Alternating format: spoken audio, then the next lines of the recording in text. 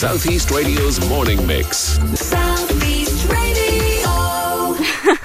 It's been busy the last year. I think after COVID, I just needed a break. I had reached a bit of a burnout from work, and I took some time to discover what I really love to do the most, and that's be in the sea or around it.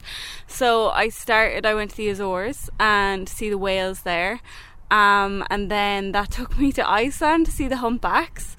And when I was there, I seen them and I seen a blue whale, but I thought I was cheating a bit that I wasn't actually in the water seeing their whole body. So I booked in the airport on my way home. I booked my flight to the French Polynesia, ordered my housing, so that's underwater housing, so I can do underwater photography, and I flew to the French Polynesia then the next week. There's quite a lot. First of all, where are the Azores? So the Azores are islands just off Portugal. Not just off, actually, they're out in the middle of the Atlantic. So kind of halfway between Europe and America, really. Right. Yeah. And this just didn't happen by chance. How did this happen? How did you get the opportunity to do this? Oh, I've been saving up for a while. I'm a girl who loves to work, and still run a pretty successful company. I'm a food stylist and photographer. So I knew that I wanted to travel. It all sparked a few years ago.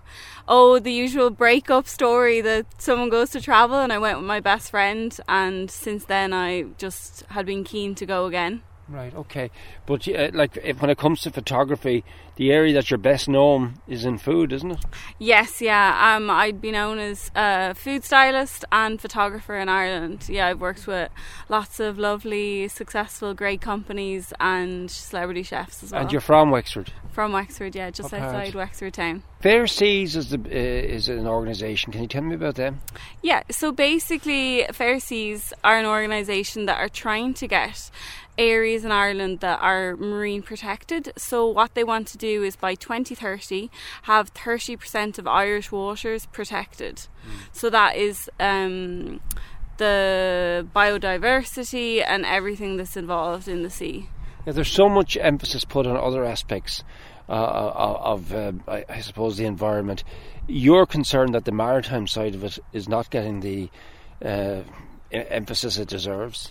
Yeah, so I know lots of people around Ireland in this sector now, and particularly I spent a lot of time in Donegal Bay recently with Declan from Kiwi Girl Fishing, and he's noticed that in the last couple of years, because there's more fish, there's also more whales, dolphins, etc. come to the area, obviously, to feed.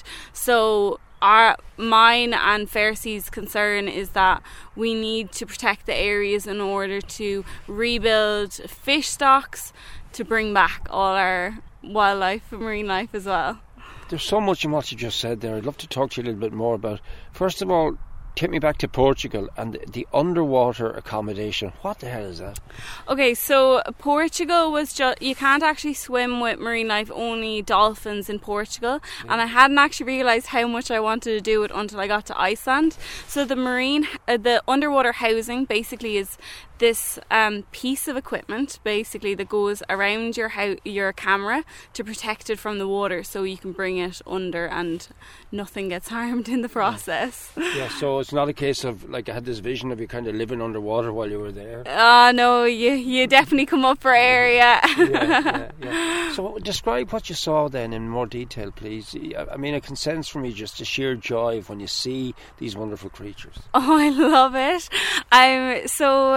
I've seen actually quite a bit of marine life over the last year. I saw sperm whales in the Azores and like loads of different types of dolphins, and a few different types of whales there also. But I think my favourite has been actually focusing on Ireland this year. Yeah. I've seen northern bottlenose whales, I've seen fin whales, so many humpbacks, and I was particularly seen them bubble feeding, which is fascinating. Yeah. So bubble feeding is where they blow bubbles to push fish into a specific area to lunge, feed and take as many as possible, I suppose. How close do you get to them? They can come right up to the boat. In Donegal, it was a very warm, sunny day, and there was a shadow under the boat. The water was crystal clear, and we think that the fish were actually trying to hide from the whales in the shadow. So the whales actually started bubble feeding under the boat. So I guess in that situation, instead of startling the whale, we just sit, and then it does come up beside the boat. Are you a strong swimmer? I'm a pretty good swimmer. You'd want to be in these situations. And you've swam with them, have you? I've swam with them. So the French Polynesia was my first time swimming with whales. And, Have you ever felt threatened by them, or are they dangerous creatures? No, not at all. They're super safe. The humpbacks protect all marine life in the sea, so they definitely look out for humans as well when we're there. Yeah. Now, already your pictures are gone global, they've gone worldwide. What's been the immediate reaction? I know that Simon did a feature in Wexford People last week for you as well, so you are getting the message out there, aren't you? Yeah, definitely, and particularly the basking sharks have got a lot of traction on my Instagram. It's mad, it's absolutely blown up, and people love them. Where did you shoot the footage there for the basking sharks? So I saw the basking sharks down in Kerry. That was, I think, in April.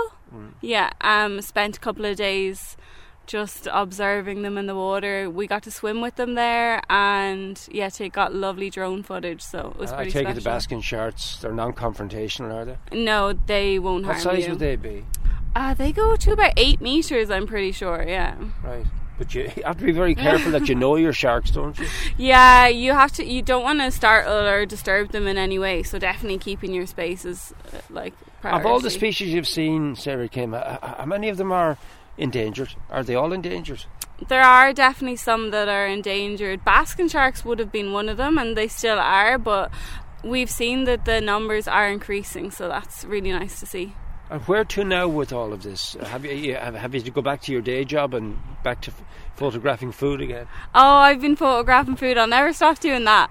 But I am in plans to go back to either Tonga, which is another area where you can swim with them. I'd love to see the whale run in Australia, which just looks incredible, and maybe back to the French Polynesia. So can you describe what the whale run in Australia is all about, please? Half of Wexford is in Australia this week. Yeah, so basically, and they're all seeing all the whales there. I'm very jealous. They're all basically the whales move between their breeding ground and then their feeding ground, which is the Antarctica. Yeah. So they pass by Australia in the process. Is it very hard to readapt to ordinary life then when you come back from something like this? It's like a kind of a Bear Grylls type thing. You're like Bear Grylls the way I'm talking to you here. You seem to love the spirit of adventure. Oh, I love it. I always have been into adventure, but I get to dip my toes in it quite a bit in Ireland anyway, so I think it's all right for now, yeah. I'm always thinking of my next travel plan, though. You've talked about Donegal, you've talked about Kerry, you've talked about Portugal, you've talked about the Azores, but as we look out here in Wexford Harbour, what sightings do we ever see here in this county, even off Duncannon, etc.? Because you're close to Hook, aren't you? Yeah, I'm not far from Hook, but if we squinted, we'd almost see all the seals that sit out on their own little island in Wexford, and loads of people have seen them on my Instagram as well. There are tons of grey seals in and around Wexford. Then there's often dolphins seen down around Featherton, the Hook area, and then fin whales from around September until January, so I'll be keeping an eye out for them now. What does your family and friends make of what you do? Do they worry for you? I think they were a bit worried when I was swimming with all these animals, but they know I'm alright, so. Yeah, and do you go on a team? You hardly go on your own, do you? I'm a solo travel girl, yeah. Do you? I tend to go by myself. That's just the spirit of adventure, is it? Yeah, in Ireland, I've done loads of trips with close friends who also love photography, which it's super special sharing the experience with somebody else. But trips like French Polynesia are very expensive, so tend to be outside quite a lot of people's price bracket. But and the group that sort of linked in with you, what you call a Fair Seas, isn't it what you call it? Fair Seas, yeah. What did they make of what you've achieved so far? Oh, I think it's probably why they invited me along on the Celtic Mist. They love what I do, and yeah, it's so nice to have that support in Ireland. If there was one message you'd like to get out on this radio programme this morning in your native county of Wexford, what would it be from all we've talked about there? I think it's actually going out and doing what you love, and trying to figure out what sparks that joy, and bringing that in as much as you can into your everyday life. Southeast Radio's morning mix. Southeast